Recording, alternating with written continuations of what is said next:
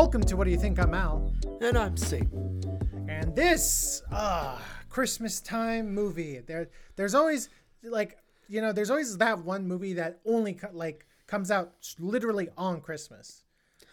We did an early preview of it. Yeah, because we were like, well, duh. This is Michael Mann. This is Adam Driver. Legend. Like, folks, Michael Mann is that like. Let me just put it this way: there is no Christopher Nolan without Michael Mann. Like, straight up. See, would you agree with that? Oh, 110%. There's no Christopher Nolan without Michael Mann. There's no. The modern heist movie would not exist without Michael Mann. All action movies modern action movies have taken something from either. So all modern action movies are either taking something from Tony Scott or Michael Mann. Pretty much. Yeah, it's like that's where and admittedly for action movies it's more Tony Scott. Let's be real, but like there's some Michael Mann energy in any darker action movie. Well, it's funny you should mention the modern television drama really owes its existence to two TV shows: David Chase's The Sopranos, and Michael Mann being one of the forces behind Miami Vice, a TV show that came out that pretty much defined the 80s. But people might be asking, like, well, I don't get it. What was so great about Miami Vice? Watch any drama that was on TV, and admittedly network TV, that was the only television there was. Look at any television drama before Miami Vice, and you're going to notice one big thing. They're pretty much all shot like they all do a point and shoot type. Like, the cinematography is very basic. And what Michael Mann brought to the fold with Miami Vice was that he was like, why don't we just do like high quality cinematography and lighting like we do in the movies? Like we did in my debut feature, Thief. And they did that, like watch an episode of Miami Vice and you'll be like, wow, there's close-ups. It looks like what Law and Order looks like now, to be honest. I would say even more so. The color, first of all, the color in Miami Vice is so much more vibrant. Oh yeah, Miami Vice is better shot, but you basically Dick Wolf not just took a page from him, but literally copied down the book. And I know this sounds crazy, but every show that dealt with like cops and stuff, they really owe their current look to Miami Vice. The only other big show that kind of changed the game was West Wing with the walk and talk, and then obviously The Sopranos with their. Oh, and Twin Peaks had a little something to do with it. So that was more in the writing. To be fair, that was more in the writing, and The Sopranos was more in the writing, where you could actually do like these complex characters that were just more dynamic, right? So for writing, it was definitely a little bit of West Wing, a little bit of Twin Peaks, a lot of Sopranos. A ton of Sopranos. And for cinematography, the bulk of it really owes its existence to Miami Vice. And a touch of Sopranos. Or sorry. Well, no, you're right. A touch of Sopranos and the walk and talk from West Wing. So, although one thing I have to add about Sopranos, and I'll be fast about this, seasons 1 and 2 are shot almost completely differently from the rest of the seasons, and that's because the cinematographer they had died. But the first 2 seasons of that show look more like Do the Right Thing, and then the later seasons, though equally amazing, look much darker. Is that when what was his name? Phil Abraham took over? I believe so. Yeah. He's now like a really famous television director. Yes, he is. He directed the famous Daredevil episode with the hallway fight, the very first one. So. Yep. Yeah. But anyway, going back to Michael Mann. Michael Mann, like, also, he didn't just kind of reinvent TV. He didn't just reinvent the heist movie. He didn't just reinvent how we do gun shootout scenes in movies. He also directed these really, really, really interesting dramas. Inside Man, or The Insider. He directed Ali. He directed Last of the Mohicans. He directed Last of the Mohicans. His only like nothing like his other movie. Yeah, his only non-contemporary movie. My personal favorite, by the way. Really, it beats Heat for you. Yes, because Michael Mann has such a mastery of scale, right? That like, put it to you this way: Peter Jackson could not do Heat. Michael Mann could probably do Lord of the Rings. I know that's a hot take, but I stand by that. That's an interesting hot take. Yeah, no disrespect to Peter Jackson. He's obviously a genius, but of course, I will give you this with Michael Mann. To take the true story that The Insider is based on and make it actually scary, that's the work of a genius. Because yes, it's a true story and it's fascinating, but the way they made like the villains in that actually terrifying, when in reality it's like, come on, they couldn't have gone that insanely far with it, but it was still highly effective, and that was all the directing of Michael Mann. Something else people keep forgetting. So most people forget, and there's a reason for that. Most people forget that The Silence of the Lambs, starring Anthony Hopkins and Jodie Foster, was a sequel. Like, explicitly a sequel to Michael Mann's Manhunter. That is one of the most underappreciated movies ever. Love that fucking movie. It was Michael Mann who realized, what was his name? Thomas Harris? Was that the author? I don't know. Realized he read Red Dragon and was like, wow, this Hannibal Lecter guy is a fascinating character. I need to make a movie out of it. So it had it's ironic you mentioned this, a guy who would probably be more known as the lead of CSI. What's his name? No, I know who you're talking about. Will something. No, his character's name is Will Graham. Of course, it was a very different actor who played Hannibal Lecter. And here's the thing. I will never say like, oh, Anthony Hopkins is the GOAT. But the performance that the actor gives in that, which is the guy from Succession, I think. Yeah. Brian Cox. So Brian Cox played Hannibal Lecter. He matches that performance. And William Peterson played Will Graham. Yep. And it's, oh my God. No, he like honestly, it's crazy to think about that. You know, Brian Cox has such a long and storied career, and like he does Manhunter. And there's a professor from our old undergrad days that his hot take was, Brian Cox's performance as Hannibal Lecter is better than Anthony Hopkins. I won't go that far, but I think it is. I'll concede that it is a virtual tie. I'll concede that, and that one gets a lot more praise than the other, but it's a virtual tie. Yeah. So what makes this really funny was that like. I believe the only reason Michael Mann didn't do the sequel was because he had to do, I think it was Last of the Mohicans. Wow, that's really funny. I think don't quote me on it. It was one of his early 90s movies that he's like, I can't do it. So they hired this guy who did concert movies, Jonathan Demme. And he's like, I wanna cast my own Hannibal Lecter. Credit to him, he made an iconic movie. Yeah, obviously. But people forget that.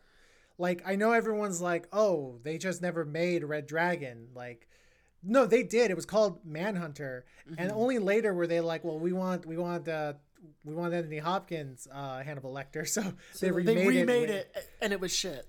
But yeah, it was not very good. Although, but first they did Hannibal, which was. Okay. Yeah. Oh God, you can make a whole podcast episode about the hype behind Hannibal. Like, it was massive. It was. I remember. Do you remember the commercial where it showed Anthony Hopkins as Hannibal, and he looks a certain way, and for some reason his eye turns red, but it's like, it's just weird that they chose to do that. I don't know. No, I just remember Jonathan Demme was like, yeah, that book's not good. I'm not going to turn it into a movie. And they were like, fine, we'll get Ridley Scott.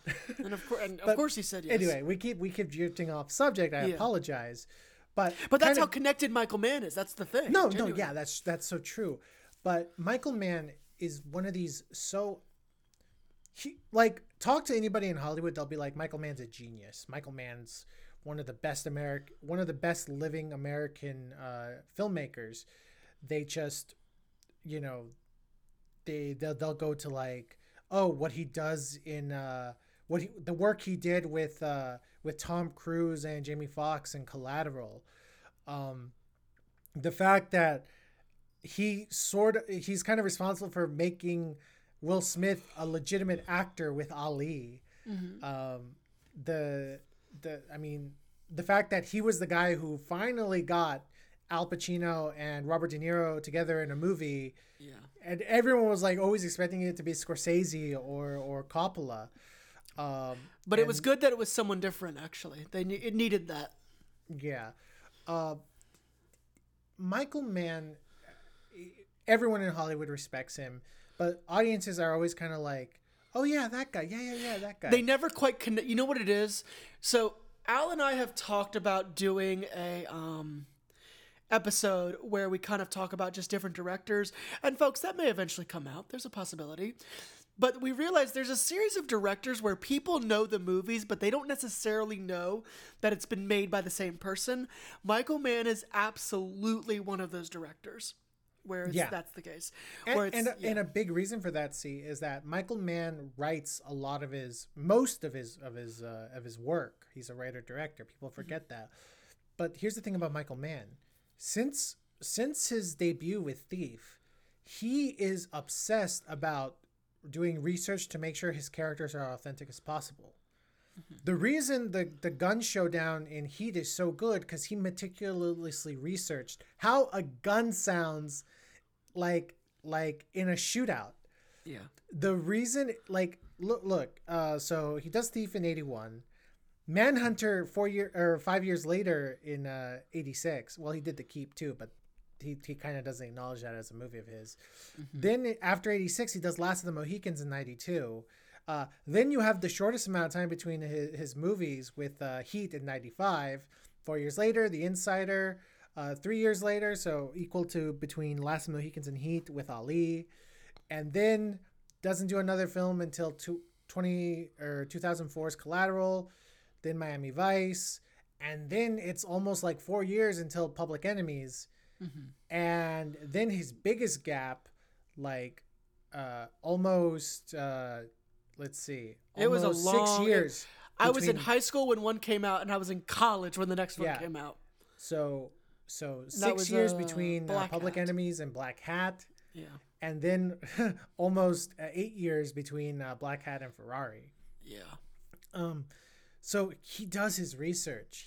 That's kind of his whole deal, is that he does meticulous research, and credit to him, you see it on the screen. Say what you will about a guy as ripped as Chris Hemsworth being a hacker in Black Hat. The technology you see in Black Hat is all accurate. I know a guy who's into coding, and he's like, oh yeah, Black Hat's the most accurate movie in regards to hacking that exists. There's nothing close, except no hacker looks like Chris Hemsworth. Yeah. Which is why it got all the shit that it did. No, that's literally all, but because people were saying it's just so unrealistic. Although, isn't it true to, because it's so accurate, it's kind of having a bit of a resurgence? Not huge, but people are paying attention to it a little bit more. Well, it kind of predicted the future in the sense of there's only really two entities that combat hacking to the degree that it needs to be combated, and that's China and America. And China and America literally have army of hackers trying to spy on each other. Yeah. But then there's this time when there's a third party hacker, they team up to try to find them. So that ended up being true. Really? It was so intense. Well, it ended up being it ended up predicting that we have a technological computational Cold War with China. But then we team up when we're there's these hackers who are trying to fuck with us, so let's team up. So that ended up being true. But you kind of mentioned how Last of the Mohicans is my favorite Michael Mann movie.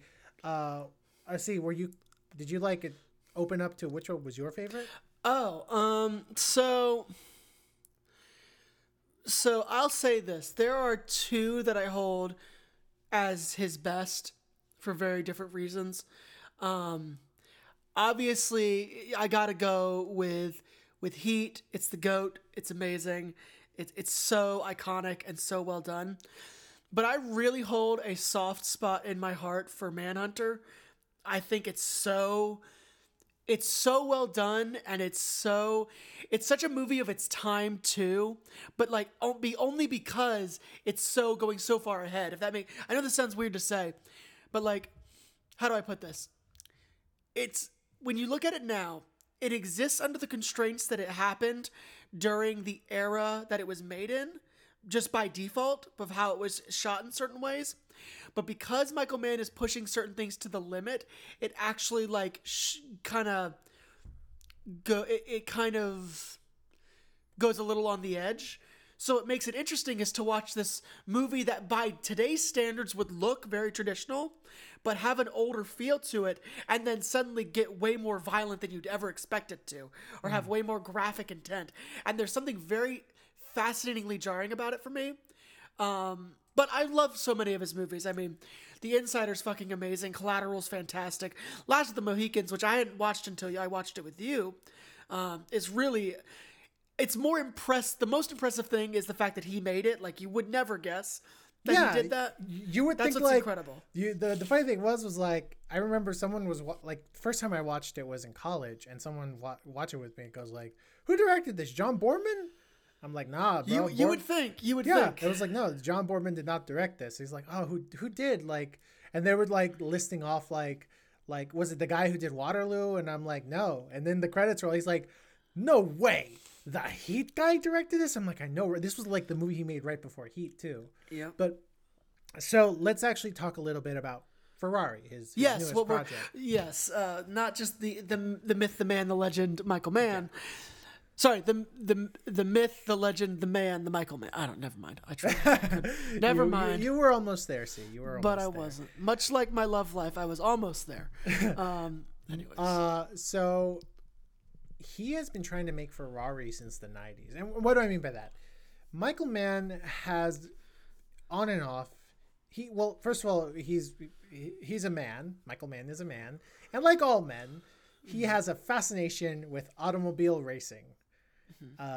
It's a stereotype, but there is some truth to it, because I also, like, if I see a car go fast, I'm like, ooh, fast car. I think that's just a universal thing with guys, with dudes, with bros. I don't know, see if you would agree, but no, I listen. I can appreciate a nice car, and I definitely, while I don't obsess over like the technical aspects of it, like whenever it's announced that there's some new. Okay, I'll put it this way. So recently, I had some trouble with my car, and I had to have a rental for like 2 weeks, and like. It was nothing special, but I got to try a car that was like the newest model of something. And I got like kind of excited about that. I was like, ooh, look at all this cool shit I can do. So that in that sense, and keep in mind, folks, this was a Toyota Corolla, so nothing special about it. But even so, I was like, oh, look at all the things it can do. Look at all these gadgets. I like it. So I do understand that element of it. Well, so, and one of the biggest figures in the automobile racing mythology is Enzo Ferrari, who created a car company under his name, Ferrari, for the sole explicit purpose of funding his true dream, creating a racing team that also bears his name. Scuderia Ferrari, I think is what it's called, or Ferrari Racing. Michael Mann has had a fascination with Enzo Ferrari since the 90s, and on and off has been trying to find a story within the man's life in order to tell a story about Ferrari, right? Now, folks, you might be thinking, well, there's anyone who knows anything about racing, especially like Formula One racing, or especially European racing in general, knows, well, there's really only one story that can be told. And that's the famous, just hate-filled slugfest that was the racing between the Ford racing team and the Ferrari racing team in Le Mans. The 24 hours of Le Mans. It's one of the only racing stories that people who aren't into racing explicitly know about. Exactly. Like, it's very famous. Basically what happened was that Enzo Ferrari was about to lose his company, but he didn't want to lose control of this company. So he kind of created this false flag that he was going to sell to Ford, and even basically told the people at Ford, like, yeah, I kind of want to sell to you. And the guys at Fiat were like, no, Ferrari can't be owned by an American. So they conceded to give him control as long as he didn't sell to Ford. Mm-hmm. Well, John Ford II did not take that very well, because it basically got spat in his face. So he literally said, hey, we're going to make a racing company and we're going to beat Team Ferrari in the 24-hour Le Mans. And this story is told in a really, really good 2019 film called Ford v Ferrari. Yes, and it is amazing, folks. Check that movie out. That movie's great, directed by James Mangold, starring Christian Bale and Matt Damon. Matt Damon, thank you.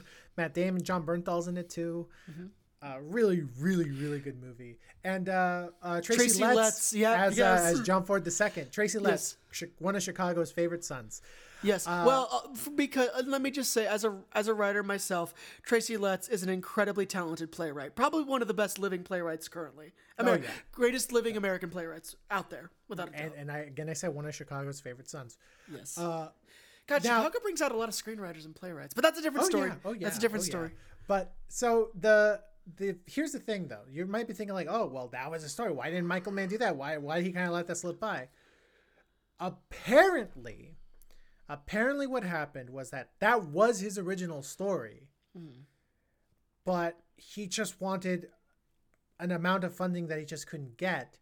And eventually, somehow or another, 20th Century Fox also got some rights, but I think they got the rights from the perspective of the Ford company. And there was this standoff between Michael Mann and the producers of Ford v Ferrari. And the understanding was like, okay, how's about we make you an executive producer, and you can still have your own Ferrari story. That's your own thing. Yeah. But we kind of tell this story specifically.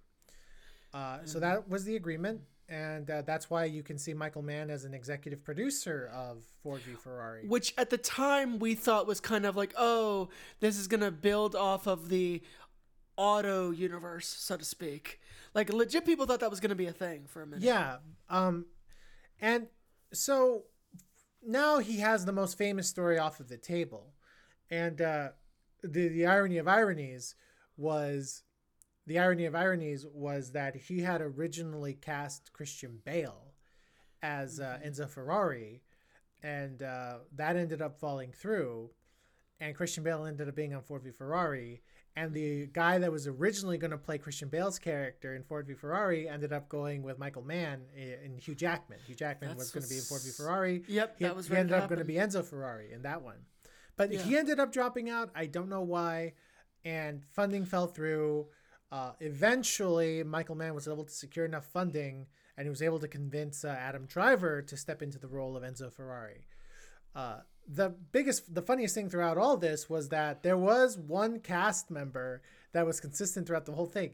He always had Penelope Cruz in mind for the role of Ferrari's wife, Laura Ferrari. So she was there when it was going to be her and Christian Bale. She was there when it was going to be her and Hugh Jackman, and she was there. It was always going to be her. It was always going to be her. And I think that shows in the film. I would say myself. Oh, you can tell she had some staying power in this, but we'll get to that. So, he finally is able to make his film. What do we think about through the company Neon, might we add, which is basically they're the other A24. Is the best way to put them. Exactly. They're the ones who distributed Parasite, for those that don't know. Yes. They're like, no, we're really the niche ones, guys. It's like, all right. And we also have the best picture. We had a best picture winner before A24 had a best picture winner. Oh, wait. No. Moonlight came out after Parasite? Yeah. Moonlight. Because Moonlight's A24. Moonlight's A24. Yes. Here I was thinking about Everything Everywhere All at Once. No, yeah, Moonlight is A24. But granted, I think A24 was attached to a few other companies. It wasn't like fully exclusively. They weren't the biggest dog, so to speak. Okay. But see, how's about we watch the trailer and then give our review on Ferrari? Let's do it.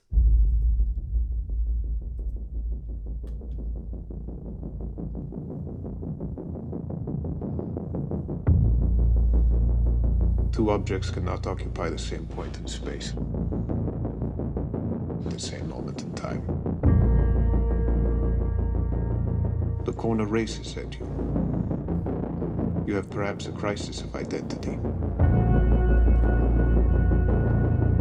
Am I a sportsman? Or a competitor? If you get into one of my cars, you get in the win. Slow. Enzo. You're going broke. How? You spend more than you make. So what do I do? Win the Mille Miglia, Enzo. Or you are out of business. This is a gun pointed at our head. You should assign me control of your stock. I have to have all the cards in my hand. Well, half the cards are in my hand. All of us are racers. It's our deadly passion. Our terrible joy. I wonder if we need me back. How can I stay away?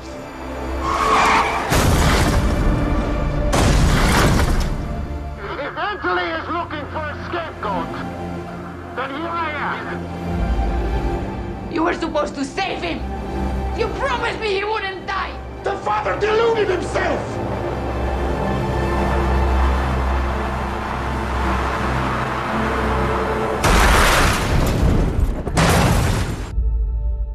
Two objects cannot occupy the same point in space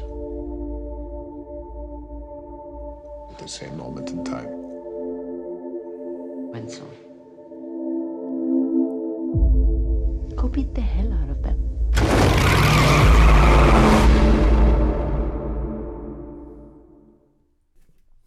So, I gotta say, what moment in time in Enzo Ferrari's life does the film Ferrari cover? Quite simply, Michael Mann was like, all right, what happened before the 24 Hour of Le Mans? And it was, the 1957 Miglia Miglia race. But didn't he know, and maybe I'm wrong here, didn't he knowingly have to like take other events that didn't quite happen around the same time and like kind of mesh them in there to make it more interesting? Yeah, pretty much. So this covers the moment in time where Enzo Ferrari realizes his company is going to go under and he needs to sell, but he wants to maintain control. And the Mille Miglia, it's a 1,000-mile race across Italy, is kind of his way to show that, hey, his racing team is worth being bought. Mm-hmm. So literally the time before he tried to bait Ford into buying his company. Yeah, he was trying to bait someone else, I guess, into doing it. It was when he was trying to bait Ferrari. Yes. Wait, bait Ferrari? Bait Fiat. Sorry. He was baiting Fiat. Yeah.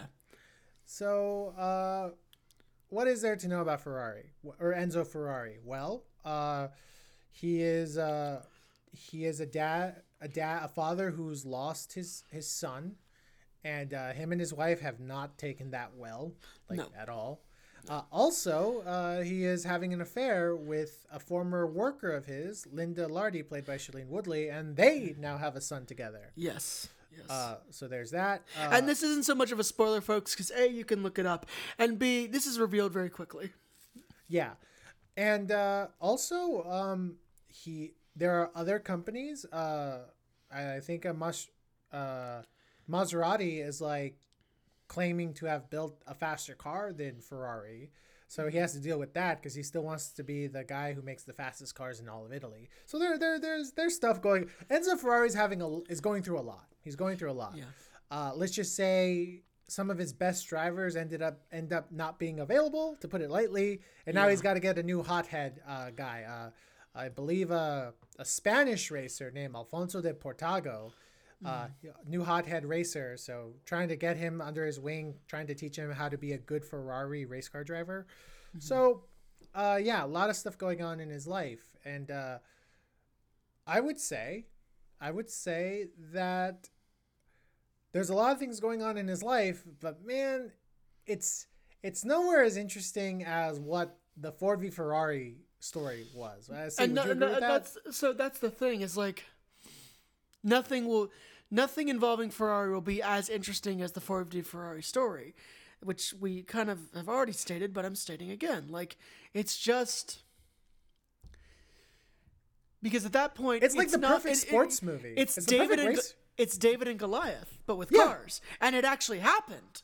That's like, you can't beat that. So then, I remember when I heard they were like, oh, they're gonna do Ferrari, and it's like, I was like, oh, well, what I thought they were gonna do, it was just gonna be it was gonna just chronicle different high points of his life, or low and high points of his life, because I was like, that's the only thing you can do. And I actually thought they were going to include elements of the Ford v Ferrari story, but like just show like other things that were going on around it. So like you were going to show him building the car, designing it, like more in depth about that.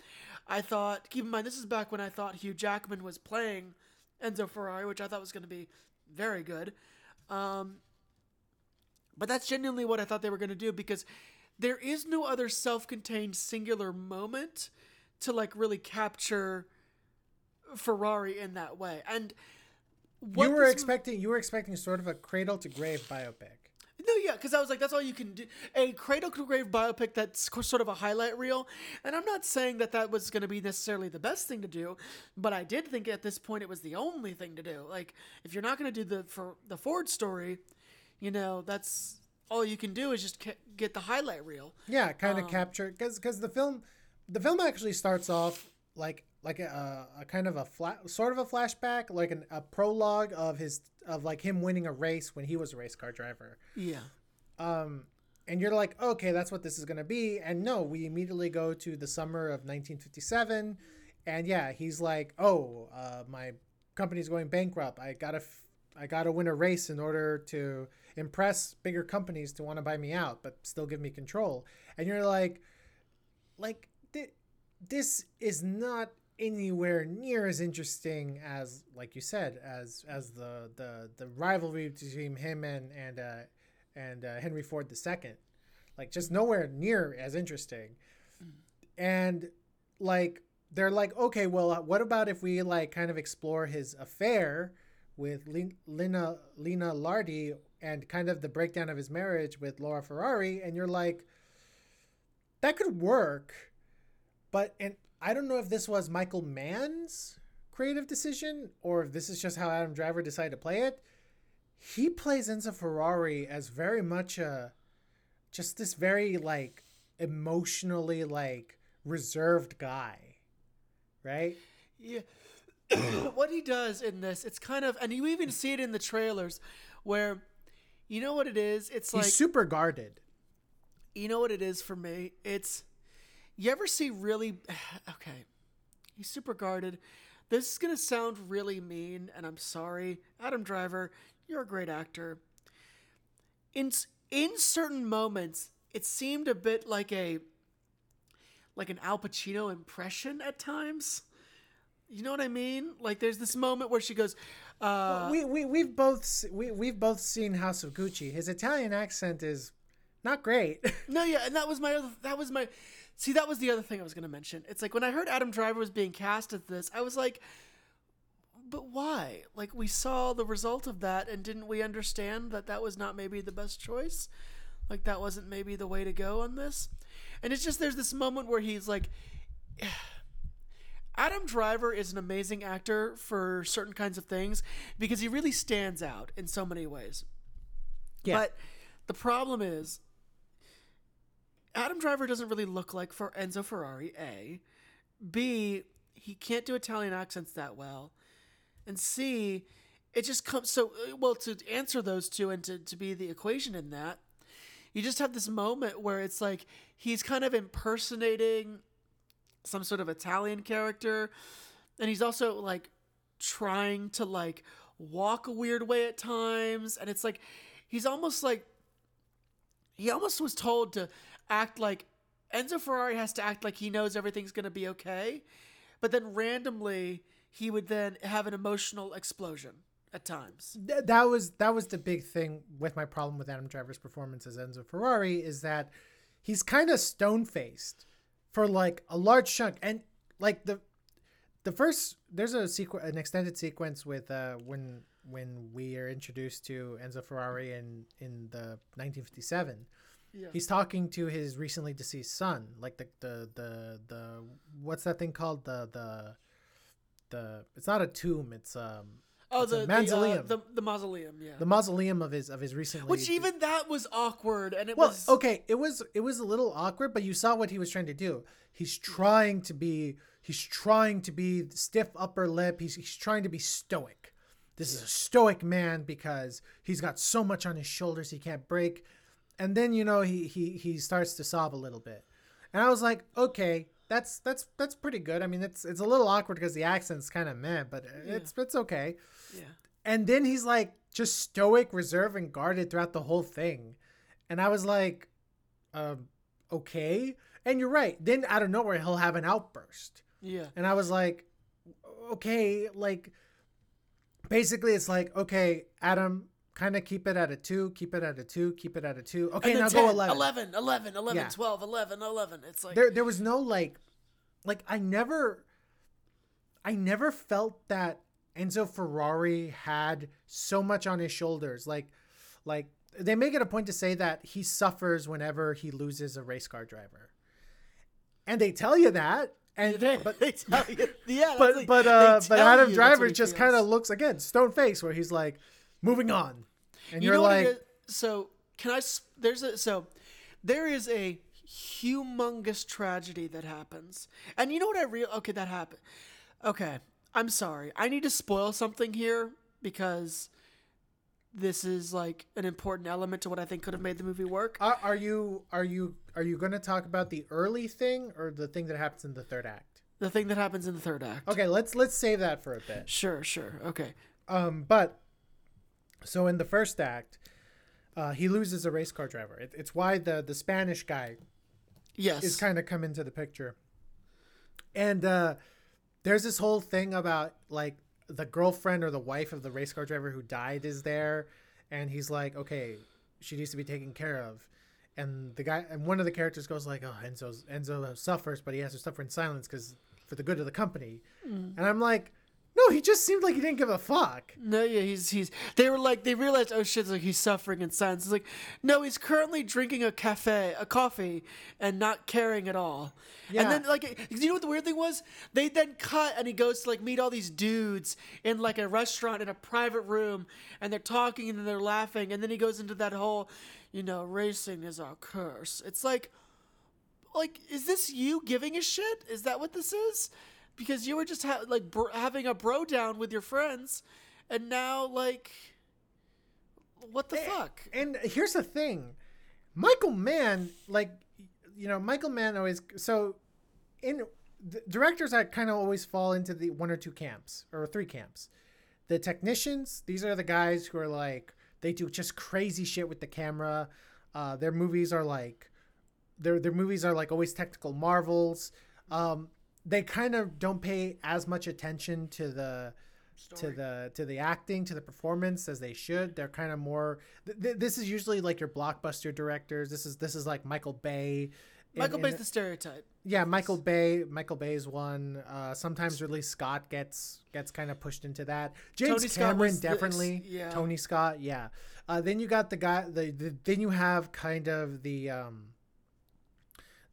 actor's director. These are the people. These are the playwrights or the play directors almost. These are Wes Anderson is a big one. Mike Lee is like the most famous one. Yeah. Sometimes the who did Marriage Story? Noah Baumbach. Yeah. Noah Baumbach. He's a major one of those. Before Barbie, that was kind of Greta Gerwig's thing too. Yep. Also, like all those like. Remember those indie comedians like the ones that made like the Duplass brothers? The Duplass brothers. That whole mumblecore guy. Everyone who's done mumblecore was kind of into that. Yeah. And then in the middle you had your storytellers. These were the guys who could do both and really good at it. This was Steven Spielberg. This was Martin Scorsese, right? Yeah. Michael Mann is kind of always been pushed to the technician side because like his movies are always really technically proficient. But really and truly, he can be a storyteller. You see this in The Insider. You see this in Heat. Oh, yeah. You see this. You know what it is, though? It's simply because, as I said earlier, it's not everybody knows it's the same dude making these movies.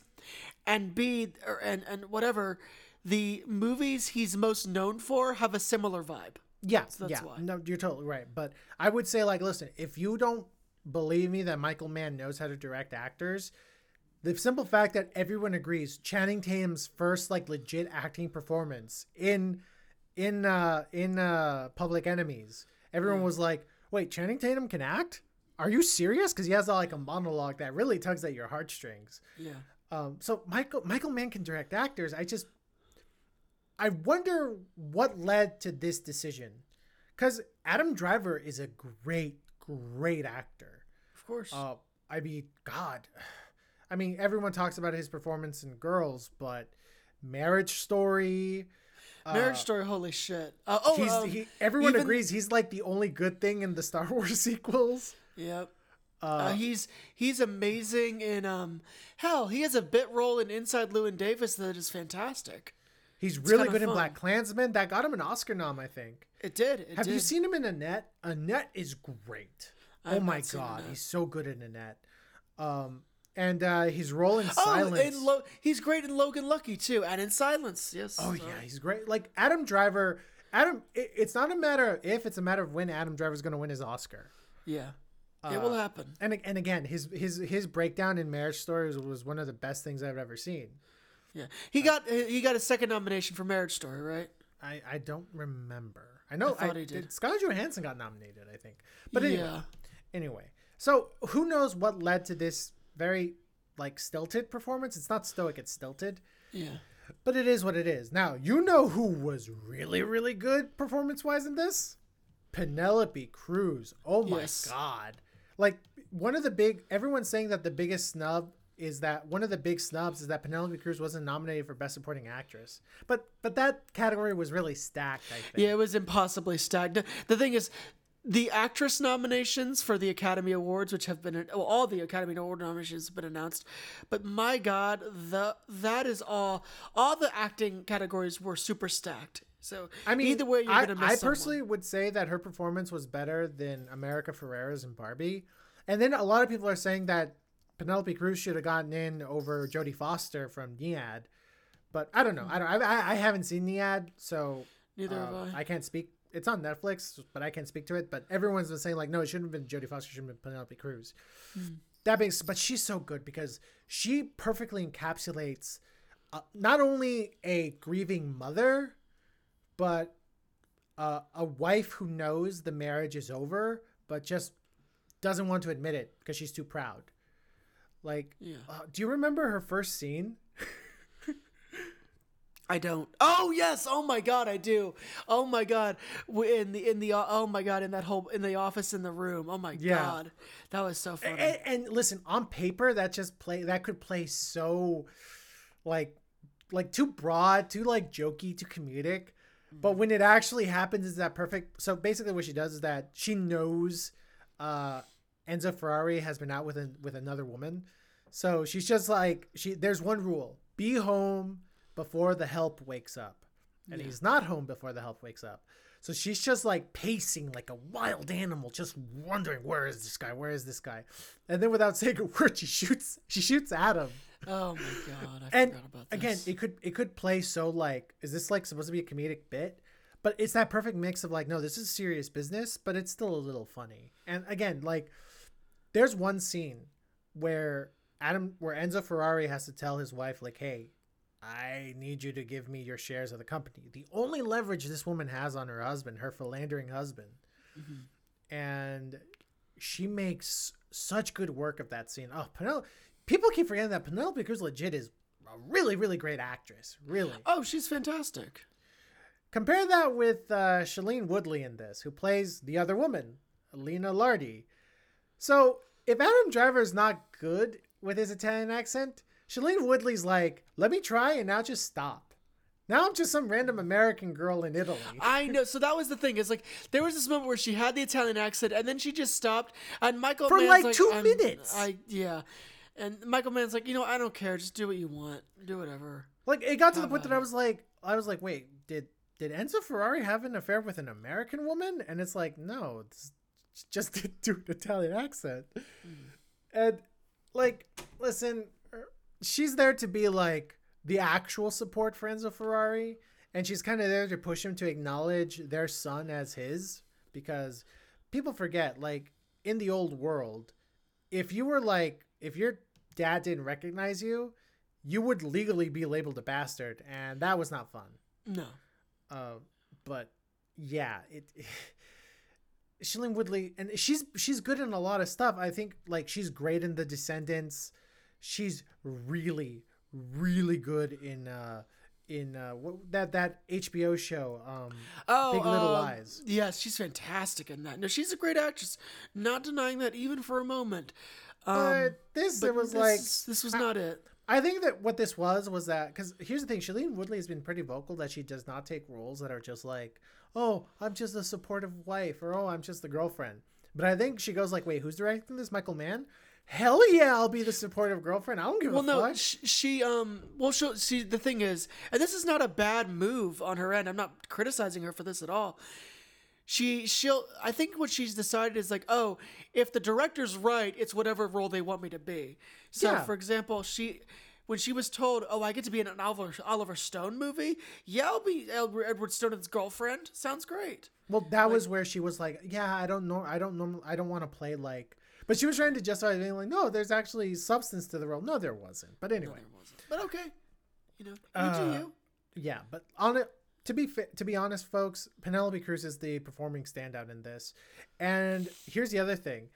The supporting cast is made up of like really recognizable faces. Yeah. You have just playing like some of the race car drivers. You have McDreamy himself, Patrick Dempsey. Was so weird. That was yeah.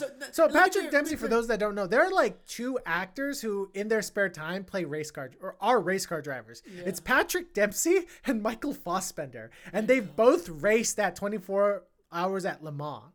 Wait, no. Idris Elba just likes to drive cars. He isn't a racer. That's right. I got them mixed up. But yeah. Yeah. So you have so Patrick Dempsey, who plays Piero Taruffi, like the oldest racer that Enzo Ferrari had. You have Jack O'Connell playing Pierre Collins, like another racer who's been with the Team Ferrari for a while. Jack O'Connell's so weird because like between 2013 and 2016, he was like going to be the next big thing, and then he disappeared. Now he just pops up in random stuff.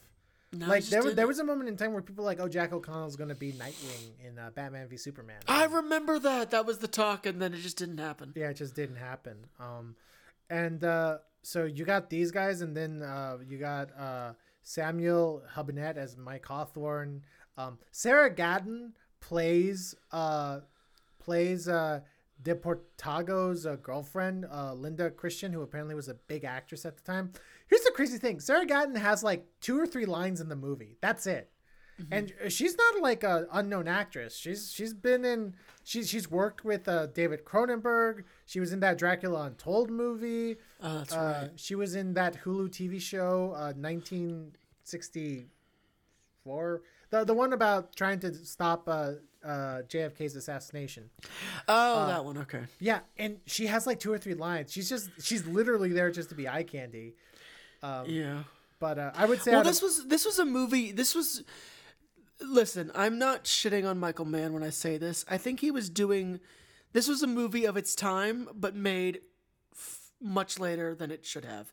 It should have been made. I think it's unfortunate that this movie took so long for Michael Mann to get off the ground. I think if he had the level he was at in the 90s and probably the greater amount of money he had, I think there could have been something there. He could have really achieved something, but because we're touching on the fact that we're touching on some problems here, but I think I don't entirely blame almost anyone involved, because I think at the end of the day, what the main problem is it's so clear to anyone with eyes that this movie just severely lacked funding that it needed. And that's something I was gonna bring up is that Black Hat did not make in fact, it was a big bomb. I think it was one of the biggest bombs of 2015. He had 2 bombs back to back for him: Public Enemies and Black Hat. And it took forever for Michael Mann to get funding here. And there were moments in time where, folks, if you've seen a Michael Mann movie, you know that he's second only to someone like David Fincher, where He's like absolute control of the camera. This is not a guy who does handheld like all the time. He is so meticulous about where he places the camera that you know, it could almost be said that like it could almost be said that, well, this camera angle could only be here because that's the only place it would fit. He's that meticulous. And we're watching this movie, and I remember, because we watched it with our friend Jay, I just go, there's a lot of handheld shots in this. Yeah. And that shocked me. Not as much as it shocked me when David Fincher does it, but I was shocked because I'm like, where's the famous like Michael Mann like tracking shot? Where's the famous like crazy cuts to kind of established location shots? Where's just kind of the intense editing? Where is all this? It's just kind of handheld shots that go on for a bit too long. Like, where is it? And it became very apparent that, like, oh, they just didn't have the money to, first of all, get as much coverage as a Michael Mann movie normally has. And they did not have, and they had to do like a bunch of like medium shots and close-ups because they don't have the budget to really do some set dressing on location. And you know, that was most apparent because you're absolutely right. What Michael Mann's really good at in his scenes that aren't absolutely action packed is there's these mini insert shots. No, there are not many. There's these insert shots that just help build the aesthetic and character of the scene. He's really good at that. In Collateral, it's a great moment where Jamie Foxx is driving the taxi for him. And you just see these little features of the taxi and like the little things he hangs above the taxi as he's talking about what he does and how he drives people around. And it just helps build the setting of who this person is. And you see little things that he's hiding too. Same with his other movies. But this, it's like you saw the beginnings of it, but you didn't get those insert shots. The crazy thing is that Michael Mann has been shooting digital since the mid-2000s. Yeah. He doesn't shoot on film. He's a hardcore digital only guy. Collateral was like the big move to show that it could be done right. Like my thing was that it's okay, you're not spending money on film. Why can't you get the coverage that you need? Why are you shooting? Because when you shoot handheld, you're shooting fast. And then it hit me. They don't have the money to schedule that many days. In fact, if I take a good look, like, so folks, remember, Ferrari's not only a period piece, it's also it's a race car movie. That means that this stuff's expensive, you know, like racing movies are pretty expensive to make. Yeah. And if I'm not mistaken, they shot this like, because here's the thing, when you have cars, you have to like, there's going to be a lot of second unit stuff, right? Yeah. And if you have a second unit, you're going to, and multiple second units at that the costs add up. Oh yeah. Yeah. Not just that. These aren't just expensive cars. These are some of the most expensive versions of expensive cars. Yeah. This movie was shot in a month. No. Yeah. A month? Yeah. Jesus. Production lasted a month. That's insane. That's fucking crazy. I assumed they shot it over the summer. I didn't think it was a month. Oh my God. That is really depressing now that I know more about that. Oh my God. Yeah. But it explains so much too. It really does. It explains why, like, and films can be shot in a month. Oh, of course they can, but just not a film of this like scale. Mumblecores can be shot in a month. You know, movies with a lot of talking in them, or courtroom drama where you only maybe have like 2 locations. You know, but this, you are shooting an entire fucking race and a whole story around it.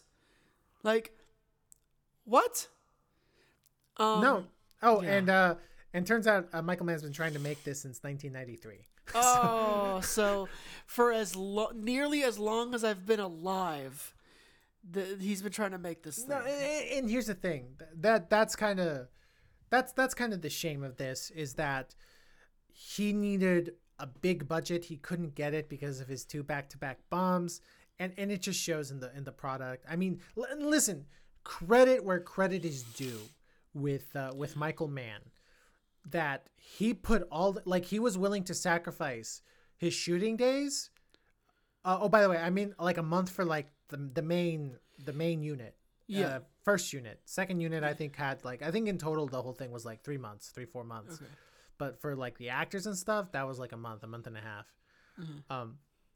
So credit where credit is due is that Michael Mann was able to like budget and schedule where the race cars are there and the race cars are real, right? Yeah. Oh, they're real. They look great. Like he makes sure like, listen, they're at least here to see some racing. Let me show them some racing. So credit to him that even though he did not have nearly the budget that he needed to make his vision, he was still like, okay, at least let me make the main thing, which is the racing, the cars, the laps, let me focus on that. Because when these cars are moving, when these cars are being raced, that's where Michael Mann comes back into the picture, where that Michael Mann movie comes in. And the frustrating part is that you get it like in spurts throughout the first 2 acts. But then, and I don't know if I told this to UC or to Jay, I just go like, now we have a Michael Mann movie. Because once the main race that the movie's about, the Mia Miglia, starts, then it's like that intense Michael Mann close-up, those incredible wide vista shots that he was a master at doing in Last of the Mohicans. You get like these close-ups of the wheels just going really fast. It becomes a Michael Mann movie. And like, it's kind of frustrating that the first 2 acts, you're like, this, what is this? And then now we got a Michael Mann movie and things start happening, like you were about to mention earlier in the review. Yeah. Oh, yeah. So if I can now, I want to now bring up, because I also want to mention what I think could have made the story work better. So during the race, the main race, there is a horrible, and I mean really horrible, real life accident where one of Ferrari's cars skids off and flies basically and kills like a lot of people in a village that were watching the race. Like, I don't know the exact death toll, but it was bad. And the movie doesn't shy away from seeing it. It's not like, excuse me. It's not like where like you see the car fly for a moment and then like it's implied. No, we see the car hit the people and we also see the aftermath, and it's graphic. Just to show you how deep into the research Michael Mann went into, he like looked at like police photos of the scene to recreate it. Yeah. And I not that I'm a morbid guy, but I was like, oh, because, you know, you can go on Wikipedia and they have links to that stuff. And I was like, holy crap. Michael Mann really recreated the scene, just to show you that the man does do his research. Well, but what I'm saying is, watching it right when that happened, that's when the movie like finally hit its emotional edge, but way late into the 3rd act, which is way too late at that point. And then after the movie does it, the movie kind of attempts to quickly wrap it up. It treated that whole accident as almost like, oh God, we have to deal with this. Like, this isn't actually what we want to deal with, have in the movie, but it happened, so we have to include it. It just felt like the movie couldn't have cared, but like was trying to hurry it along, and was only focusing on one element of the tragedy. It wasn't really focusing on the massive loss of human life. Well, it focused on the fact the driver died. I gotta say, the reason they gotta wrap it up is because they don't have money. Oh, no, and I agree. So what I would argue, and, you know, I'm no director yet, but what I would have done is you make this movie Ferrari. The movie should have opened with that horrific sequence, okay? Just to let you the fuck know what you're watching. And then the movie should have intercut between him trying to get everything ready for the race and him dealing with the court case after that accident, and him trying to like reconcile the fact that what he did caused the death of so many people. You can of course include his horrible marriage and the fact that he cheated on his wife and all of that, but you can still have that Michael Mann energy with that like conspiracy court stuff, but in Italy, while he's trying to deal with his company. But then you just go back to the race as well. and it's sort of him analyzing like how responsible was he, and he's trying to deal with that. That's how you create an interesting Enzo Ferrara movie with that. And I wouldn't have known that until I had watched that and looked it up later how significant it was. And Ferrari, you know, he very much was standoffish and bullish, but there's a lot of witness accounts that do claim that he was incredibly shaken up by that and wrecked by that when that happened. But see, don't you remember?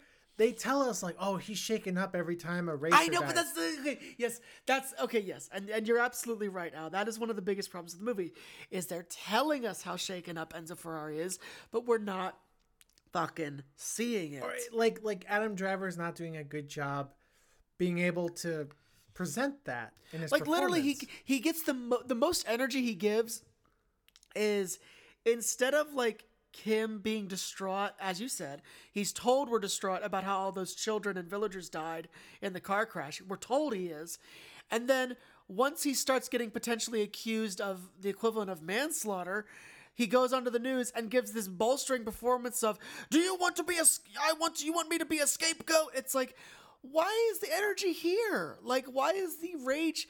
Why is all the passion in this moment? Where's the brooding? You know that the performance is a little misguided when in the immediate aftermath of the accident scene, they're taking a look at the wrecked car, and they just go like, it wasn't the car. No, it had to have been something on the road. Okay, moving on. Yeah, they just move on with it. And I'm like, you're right. It was completely misguided. Misguided. But, and listen, I know I might have sounded a little excited when I talked about like how the third act, it finally becomes a Michael Mann movie. Yeah. Even then, that's still a little tainted because, make no mistake, that's the scene with the crash is very intense. But man, that CGI is shoddy. Yeah, like you look shoddy, at it, you're shoddy. like, and you look at it, and you're like, you're still shocked. You're like, oh fuck, like you can't not be. But there was some ragdoll physics. You know, this is actually kind of funny. I remember someone said like Michael Mann had the exact opposite problem as Martin Scorsese. Martin Scorsese, for his like movie Passion Project, was given all the money in the world by Paramount and Apple TV. Yep. And Michael Mann could not get, like, that's the thing. I was like, how come Michael Mann didn't just go to Apple or That's Netflix? my point. He could have gone to Apple or Netflix. I'm sure one of them would have said yes. And given him the amount of money he needed to make, to fulfill his vision.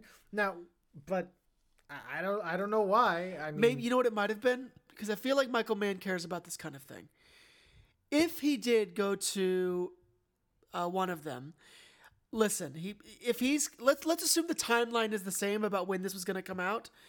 Well, guess what? If he goes to Apple, okay, and Apple's like, well, listen, we already have the movies we're going to put on the big screen, so we'll give you a couple of screens to make sure that like you can potentially get some Oscars here, but it's not getting a wide release. You're going straight to our streaming platform right away. I got to push back on that because I'm sorry. Ferrari as a concept is more accessible to the movie-going audience than Killers of the Flower Moon. No, I agree, and that's what I'm saying is that like, so you think Apple TV would have cared about that? I mean, if they were willing to put Killers of the Flower Moon into theaters, I see no reason there's a reason Neon put out Ferrari on Christmas because they're like, yeah, this is a dad movie. I think Apple would have gone like, listen, this is a dad movie. This will make I just think maybe Michael Mann that doesn't even make sense because he's directed television for like for Amazon Prime or Prime Video, like with that Tokyo movie with Ansel Elgort. Oh, Tokyo Vice. Yeah. So I don't know why he didn't go to the streamers. I'm sure they would have given him a theatrical release because like scavenging money, like when he has the type of name he has, it just makes no sense. Or honestly, just be like, okay, I can't make my vision now. Let me set it aside for later when I have a couple hits under my belt. Like, do that. But you can also tell that he was getting impatient. Well, if you've been working on it since '93, that's fair. And already like the story he probably wanted to tell got released like 4 years earlier. Yeah. But So how about we give our rating for this movie? Yeah, Michael Mann, we love you, by the way. Let's be No, clear we do. about We do. that. We straight up do. You are better than us, and we love you. Please. No, like the fact that you haven't won a Best Directing Oscar is a crime. It's a crime. It's a crime. It's fucked up. So, see, what do you give this?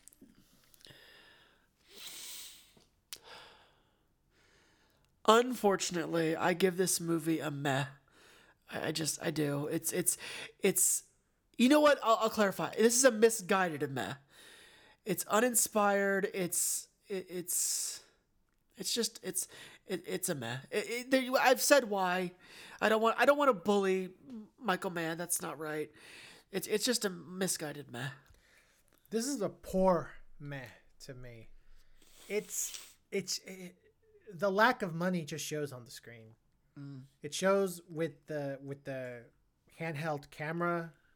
It shows with the lack of coverage. It shows with everything. The only time you start seeing like a Michael Mann movie is in the third act when the Mia Miglia is underway. I think Adam Driver was miscast, and that's the first time I've ever said that. Like, no, I agree. Adam Driver was vastly miscast in this, and I think that's the first time I've said that too. Yeah, I don't think it's the Italian accent. I just don't think he knows how to balance that line between being stoic and being emotional. You know what it is? I don't think Adam Driver's at that skill yet where he can present himself as stoic, but then you see the performance behind the eyes. It also doesn't help that he wears sunglasses everywhere. No, I know that didn't help either. This is a performance that Christian should Bale be in could the do. eye. Yeah, oh, easy. Christian Bale can do. Hugh Jackman would have been great too. Yeah, Hugh Jackman can do that too. But I think Adam Driver's still a little too green to be able to pull that off. Penelope Cruz is great. She's really, really good in this. And the racing, when it's on screen, it's really, really good. Not as good as Ford v Ferrari. Yes. And nowhere near as good as Rush. By the way, folks, just putting that out there. Yeah. If you're like really in the mood for a racing movie, I guarantee you've never seen Rush. Go see Rush. Rush is probably the greatest racing movie ever made. It is the greatest racing movie ever made. Period. Okay, fine. Second only to Speed Racer.